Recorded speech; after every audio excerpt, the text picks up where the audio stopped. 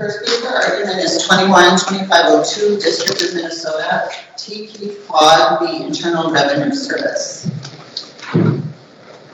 All right, Ms. Rogers, you may proceed when ready. Thank you, Your Honor.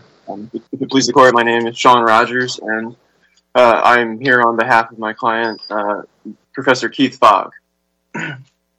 This case is fundamentally about an interpretation of Exemption 70 under the Freedom of Information Act, and particularly its application in regard to the redactions that the IRS put in place under 21.1.3.3, which is ostensibly an administrative process that is used by the IRS when a tax professional calls the agency and is looking for, basically looking for his client's tax documents, his or her client's tax documents, and it verifies their identity. They are, in fact, who they say they are.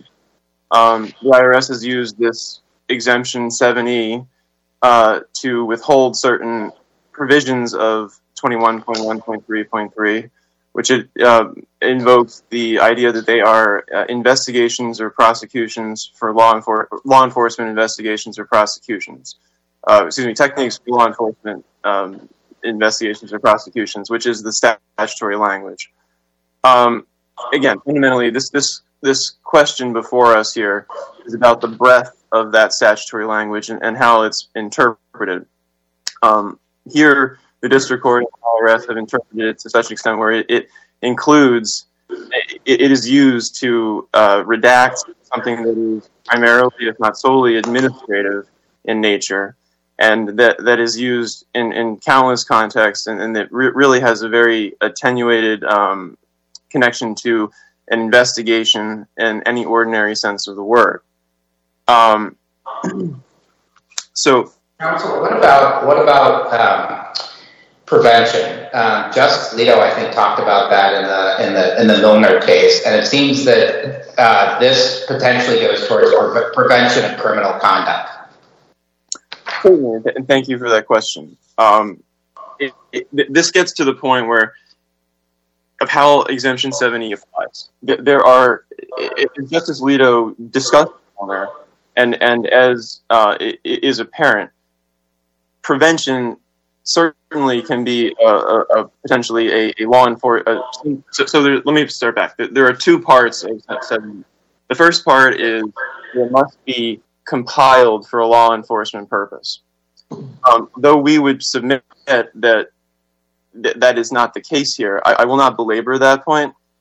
In Milner, Justice Alito was clear that certainly in certain contexts, the language under 70's threshold clause can be broad enough to include what is prevention. I think what should be noted also there is that prior to the 1986 amendments to Exemption 7, the threshold requirement actually used the language for investigations and prosecutions. That was removed. So in part, Justice Alito was kind of referencing that they're signaling that it's broader than simply investigations and prosecutions at the threshold level. But I think it's important to note that Justice Alito, in that concurrence specifically, went further to indicate that once you get past the threshold portion, you still, in order to have, in order to invoke the exemption, there must be, you must fall into one of the delineated subsets. In this case, the agency specifies Exemption 7E. And the important part to note about Exemption 7E is that the language for investigations and prosecutions is still there in Exemption 7E. So we put this in our reply brief. There's this type of kind of Venn diagram where certainly if you get in through the first part, and this is more or less what Justice Alito was referring to in Milner, that this idea of prevention that goes beyond Exemption 7 itself can be broader than simply something of an investigation or prosecution. So your argument then is that the specific provision in which the IRS is invoking that specific language does not include prevention. When you get to the more specific prevention is not something that's that the IRS can use to protect its data? Well, so at the first point, there's the prevention analysis, or there's preventions included. When you get to 7E, I'm not going to sit here and say that there are no situations where prevention could coincide with an investigation or a prosecution. I think if you look at Justice Alito's analysis in Milner, those would tend to be rare.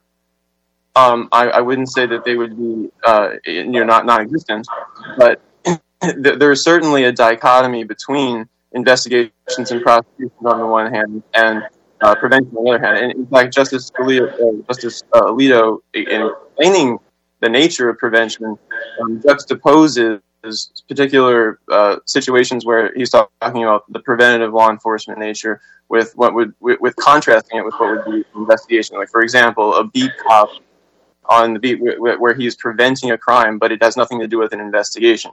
I think the reason why I ask is because the prevention here is obvious, which is to say, the district court didn't conduct any in-camera review. We don't have access to what's in that IRS manual, but the fact of the matter is, let's suppose it says, for example, the redacted portion says, when a taxpayer representative calls, you need to have the city of birth of either the tax preparer or the taxpayer, probably the taxpayer.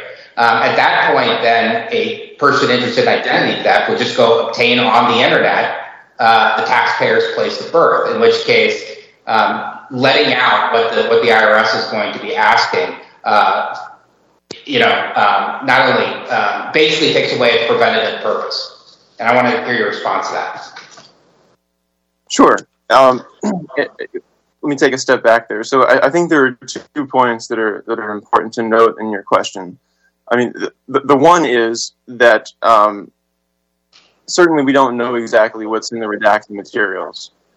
I think to the extent, so the one thing the district court found was the 21 the portions that are unredacted, the items that are in the record factually are an administrative process that really would not be considered an investigative tool. But the idea is here in the IRS in points, and as your question suggests, that the redactions deal with these specialty circumstances and that there's some type of a unique nature to the techniques or procedures that are in these redactions. There are 2 points there. I mean, one, obviously there's an informational asymmetry to Professor Fogg and to the IRS. We don't really know what's in there. And this case, in very large part, turns on the actual content of the redactions. And as we've mentioned in our brief, and as you somewhat alluded to, the fact that the district court did not do an in-camera review, and then in fact that it did not consider certain factors that it should be required to consider in determining not to do an in-camera review. One of those is whether the nature of the redactions are actually more or less determinative of the outcome of the case. Another one would be the fact that the segregability analysis here is something that was left, largely not silent in the affidavit, and that goes to in-camera. Exactly. One last question for you. If prevention, another reason why I'm asking the prevention questions is because arguably, whatever techniques that the IRS is using to try to determine whether the taxpayer's representative is who he or she says they were, that could be part of an investigation.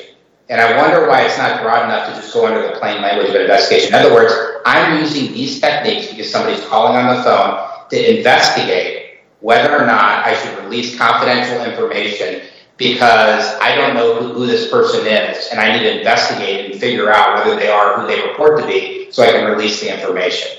What's wrong with that analysis? Well, I think if you take a step back for a moment and you look at the nature of 21.3.3 and what we know about what hasn't been redacted, it would seem that the every contextual clue is that the things in the redactions are an administrative process, that they do look to confirm or deny the identity of the person calling, and that the techniques or procedures are essentially the same, that they're using certain information that they're asking the caller about, and they're cross-referencing it. They're not necessarily different or special in nature than the parts that are in the rest of 21.3.3. I think to your point, is that an investigation? At some point, the IRS person who the customer, and in fact, it's not an agent here; it's a customer service representative that's doing this initial screening. Maybe it does become an investigation, but that would be referred to a different portion. I think. Is there any evidence in the record that does occur? That the customer service agents forward these to the law enforcement wing for criminal investigation? Certainly in the IRM, and I believe that this is in our brief, that there are points when not just the customer service representative, but potentially anybody at the IRS that comes into contact with what they would flag as a potential crime would be referring it to somebody in the investigative wing. Yes, and that I think I would refer to the portion that discussed civil and criminal investigations in our brief. There is a particular procedure in the IRM how those are referred. So why isn't it enough that the redacted portions apply to special situations? In other words, when there's red flags, and that referrals for criminal investigation can occur as a result of a red flag or a problem as a result of these redacted procedures? I'm sorry, I didn't quite get the end of your question. But I think to the point is, one part is that we don't exactly know what the special circumstances, the situations that they're referring to. I mean, you're saying that they're flagged. Well, I mean, that's always the case in these, or often the case in FOIA litigation, right? And it's based on the government's declaration here. And as I understand it, you concede that in some cases it is forward to law enforcement, the results of these special procedures. Or am I misstating your position? I think you may be misstating it slightly. Potentially, I think even in the non-quote special circumstances, it's possible that if they identify somebody who is not who they purport to be, that it would be referred to law enforcement. I would submit that doesn't necessarily mean that a standard administrative proceeding is itself a tool or a technique or procedure of a law enforcement investigation, but rather that as the Cox or Hawks case might suggest, that it actually is, just because there's an administrative procedure that subsequently forwards something to or becomes relevant in a criminal, that doesn't change the nature of it necessarily. And certainly it doesn't transform into a procedure. I'm sorry, just one point, Your Honors. Previously during the test session, I had reserved 2 minutes for rebuttal, and I believe eating into that. Mr. Rogers, you are into rebuttal time. You can save the rest for rebuttal if you'd like. Thank you. I appreciate that. All right, Ms. Bradley, you may proceed. Good morning, Your Honors. May it please the court. The district court here correctly held that the IRS demonstrated through the affidavit of Ms. Barnes that the IRS demonstrated that Exemption 7E applies to the Internal Revenue Manual provision here dealing with third-party authentication.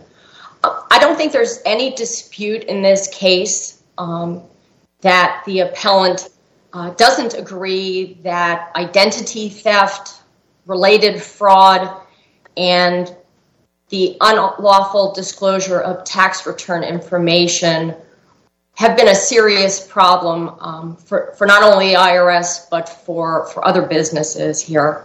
Ms. Bradley, let me ask you, you mentioned the Barnes affidavit, and I know the IRS relies heavily on that affidavit in this case. That affidavit states that the entire IRM was compiled for law enforcement purposes because the IRS is a law enforcement agency. If this court adopted that view, it would make every internal document of the IRS subject to being withheld from the public under Exemption 7. Doesn't that show that the agency's interpretation is wrong? No, Your Honor, I don't believe so. I think there's no dispute that the IRS has both administrative and law enforcement functions.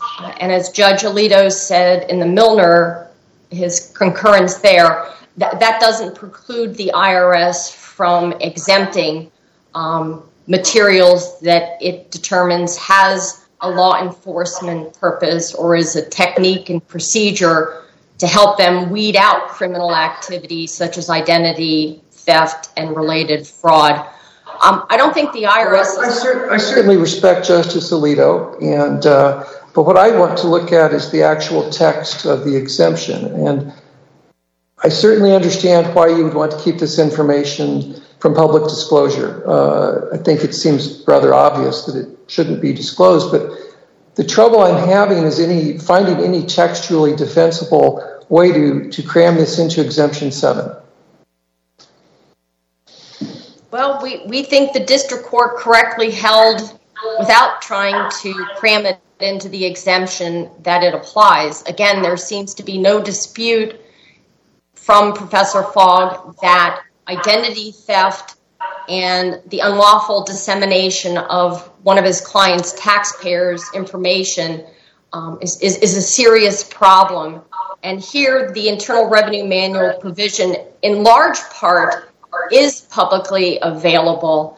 It's only those specific portions, as was previously referred to, that gets to those kind of unique situations where a call center IRS employee, some red flags are going up, and as the gatekeeper of the taxpayer's information, we don't want to violate that. And in those specific situations, which may not even necessarily be the norm, I guess if the call's going fine and all of the information is forthcoming and there's no suspicion of any sort of nefarious behavior on the part of the caller, we may not even get to those additional questions. Counsel, Judge Kobus here, going back to one of Judge Strauss's questions. It seems clear to me, at least, that this serves a preventative function. I think the more difficult question for me is linking that preventative function to the text of 7E, and that is disclosing techniques and procedures for law enforcement investigations or prosecutions. So can you explain to me the government's position on, I understand preventative. I mean, you call into your credit card company, they're gonna do similar procedures, some of which are probably confidential. And if you fail those, you may get referred to the fraud department for investigation. That's my question here. With the IRS, how do you link what's clearly to me a preventative undertaking by the IRS to the text of 7E? The way I would link it, and this was referred to, I believe it's paragraph 23 of Ms. Barnes' declaration, that specifically states that in situations, again, when the call center thinks that something's amiss, that someone's trying to obtain a taxpayer's private information, in those specific situations, the call center can forward that to the criminal investigation division of the IRS, which indisputably serves a law enforcement function. Again, the provision here is really trying to protect not only the taxpayer, but any third-party authenticator, like a power of attorney. I mean, we don't want somebody to have gotten a power of attorney's information and then, called and tried to, use that to obtain information they're not entitled to. But again, that's the preventative function, and I think that I agree with that entirely. That the policies in place, I think as Judge Graz indicated, aren't problematic. It's linking it to the 7E, at least speaking in my part, that's the really challenging question here. I think what the IRS does to protect taxpayers is good public policy, not that it's really my business, but the tougher question is getting it in the text of 7E, I think. Counselor, is there some other exemption that should be applied here? How does the agency keep its passwords secret, for example? Passwords pertaining to what? Entry into your computer systems. Quite frankly, I don't know the answer to that question. Well, to get back to Judge Kobus's point, are these redacted procedures, which we don't know what they are they actually used again by law enforcement when the investigation happens? Or are they limited to the customer service reps when they call in? I'm not asking whether the customer service reps advance the answers or the results of them to the investigators. I'm asking whether the investigators use some of those procedures during the fraud investigation to question somebody who purports to be the taxpayer or taxpayer's representative.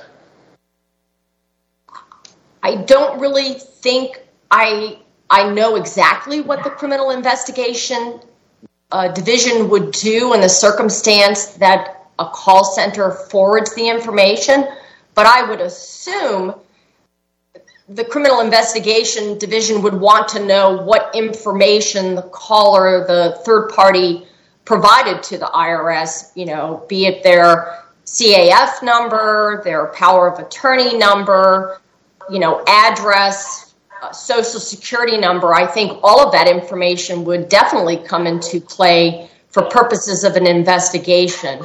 And you see why I'm asking the question, because it says law enforcement records or information, and then it says would disclose techniques and procedures for law enforcement investigations or prosecutions. And the best way to meet, now I'm not saying that the IRS hasn't met that requirement, but what I am saying is it would be more of a slam dunk if those redacted procedures were actually used by law enforcement in further communications with the taxpayer. Unfortunately, that specific information I'm not aware is in the record. And again, case law have held that law enforcement isn't so narrow. It is more broadly encompassing, where when the call is put in, that the call center is developing leads and taking proactive steps to prevent any sort of a crime. And there's been several cases, I believe in the D.C. Circuit, the one being public employees for environmental responsibility, where, again, a court of appeals has held that Exemption 7E applies to plans, to prevent attacks on IRS dams, that it's preventative purpose, that it's not actually an investigation. That requirement was eliminated as part of the FOIA 1986 amendments. But again, counsel, I think that if you look at Justice Alito's reasoning, that gets you past the law enforcement purposes portion, but I don't see how that answers the question of investigations and prosecution. It's kind of a two-step process. I understand, but again, I think that law enforcement techniques and procedures are more broadly encompassing, just as Judge Alito referenced, just a regular cop on his beat, or proactive steps by the Secret Service. Those type of actions or procedures do fall within Exemption 7E's second requirement. And here I think there can be no dispute that the IRS, with these special procedures that are used, again, in those situations where someone at the call center's radar goes up that something amiss, that's only when they come into play. And again, I want to ask you. I want to go back and it relates directly to that point. Judge Draws asked you a question, and that I didn't see this in the record at first glance, but it raises red flags for me. If the IRS, if the affidavit that's being used, if the IRS is saying that everything, even those unredacted portions, are part of the law enforcement investigation or procedures, that suggests to me that we should remand for in-camera review, because that can't be. You admitted at the beginning of your argument that part of what the IRS does is administrative and part of it's enforcement. I've seen the IRM enough to know that part of it is administrative. So if the IRS's position is that everything's law enforcement, that indicates to me that we cannot trust the IRS to make this determination. What's wrong with that reasoning? I don't think the IRS is taking the position that everything in that provision is law enforcement. The vast majority. Counsel, you submitted the affidavit of Barnes, and that's paragraph 29 of that affidavit.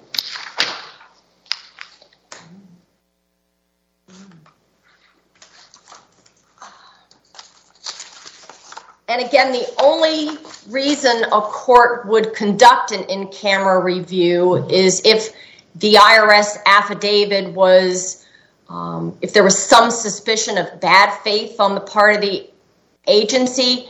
Here, I don't think there's any evidence, as the district court found, that there was any sort of bad faith on the IRS. I think even if we said that, I would submit it's got to be broader. If the IRS is operating under the assumption that everything is law enforcement, like 100% of it, that would be a good reason to remand, because we wouldn't be able to trust the judgment of the person submitting the affidavit. There may not be bad faith. She may honestly believe that. But it certainly colors whether we can trust what that person says. As I would refer back to, again, the only reason that an in-camera inspection would occur is if for some reason the agency's justification for withholding the information demonstrates that it doesn't logically fall in here. The IRS, again, when that provision first came out, the IRS regularly reviews its IRM provisions to make sure that what it can disclose, it does disclose. Counsel, switching gears a little bit, would you call the IRS simply a law enforcement agency or a mixed purpose agency? I think the IRS is a mixed purpose agency. Well, and I tend to agree, but the declaration, again, in paragraph 29 says the IRS, a law enforcement agency. So piggybacking what Judge Strauss said, doesn't that reflect another kind of legal error on the face of the declaration that the district court relied on? Now, it doesn't say exclusively, but the assumption here appears to be that the entire IRS is a law enforcement agency, which I think you and I agree is not accurate. I think, again, this provision of the paragraph 29 is just trying to demonstrate that that provision has law enforcement applicability. And I think, again, there's no dispute here that we're trying to protect taxpayers and their power of attorneys from disclosing information to them. We're actually trying to protect the taxpayer and the power of attorney. There is an exclusion for that if the taxpayer is either, I believe, in the room with the third party as they're calling in or on the phone. In those situations, the IRS can be assured that, in fact, there isn't a monkey business going on, that the taxpayer has, in fact, authorized the third party to receive their information. So Counsel, in this situation, your time's expiring, but I do have one last question, if I could.